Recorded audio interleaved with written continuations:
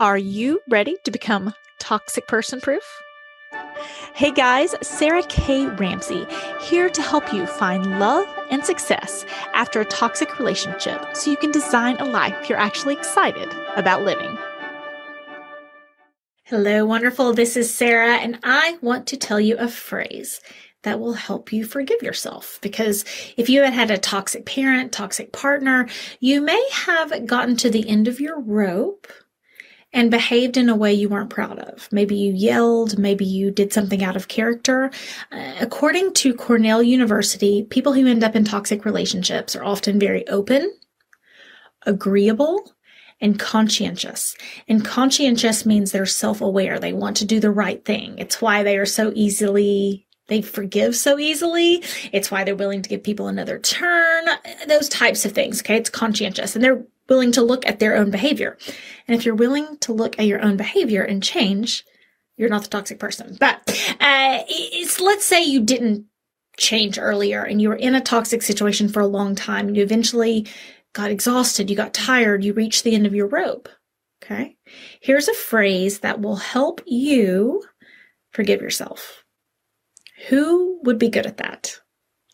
And I hear people describe years of terrible situations, of uncertainty, of getting yelled at, of bad behavior, of not knowing what's going on, of walking on eggshells, of these terrible situations.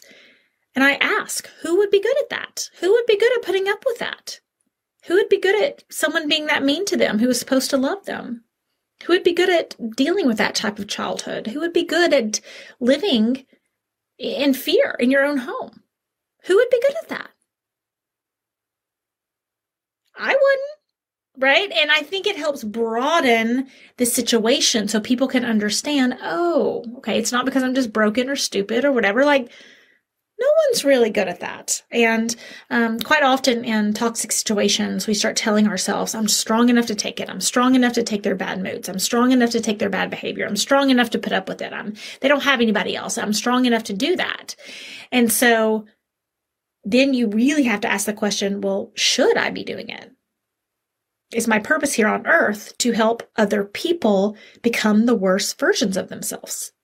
Am I really here on this earth to help people behave badly and to cover over their mistakes? I don't think so, right? I doubt it. Okay. So ask yourself who would be good at that and start to give yourself some grace. If you put up with terrible situations and didn't act that great in the midst of them, you can do better, right? You can change your story. You can move forward and make your rope longer so you don't reach the end of your rope because you don't have someone always cutting it, right? And cutting your moods and cutting your energy and cutting your confidence. So next time you start to beat yourself up for this situation, ask yourself, who would be good at that? If you have been listening to the Toxic Person Proof podcast and think, gosh, there's really something different about this. There's something different about what Sarah's saying. Good.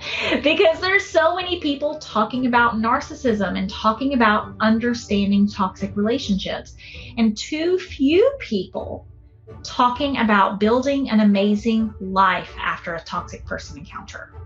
Finding love, finding joy, finding that new career, finding a great relationship with your kids, finding yourself, finding your confidence.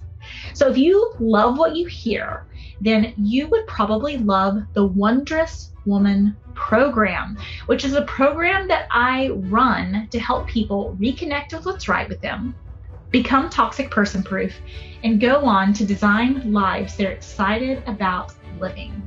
So go to my website, sarahkramsey.com. Check out the tab on programs to find out more, and then sign up for a call to see if the Toxic Person Proof program and the Wondrous Woman program is right for you. Hello, wonderful. This is Sarah, and I hope you enjoyed today's podcast. I know that there was something that you can take away to help you get past the past, get real about the present, or get serious about your future. And if I did my job, then hopefully it will help you with all three.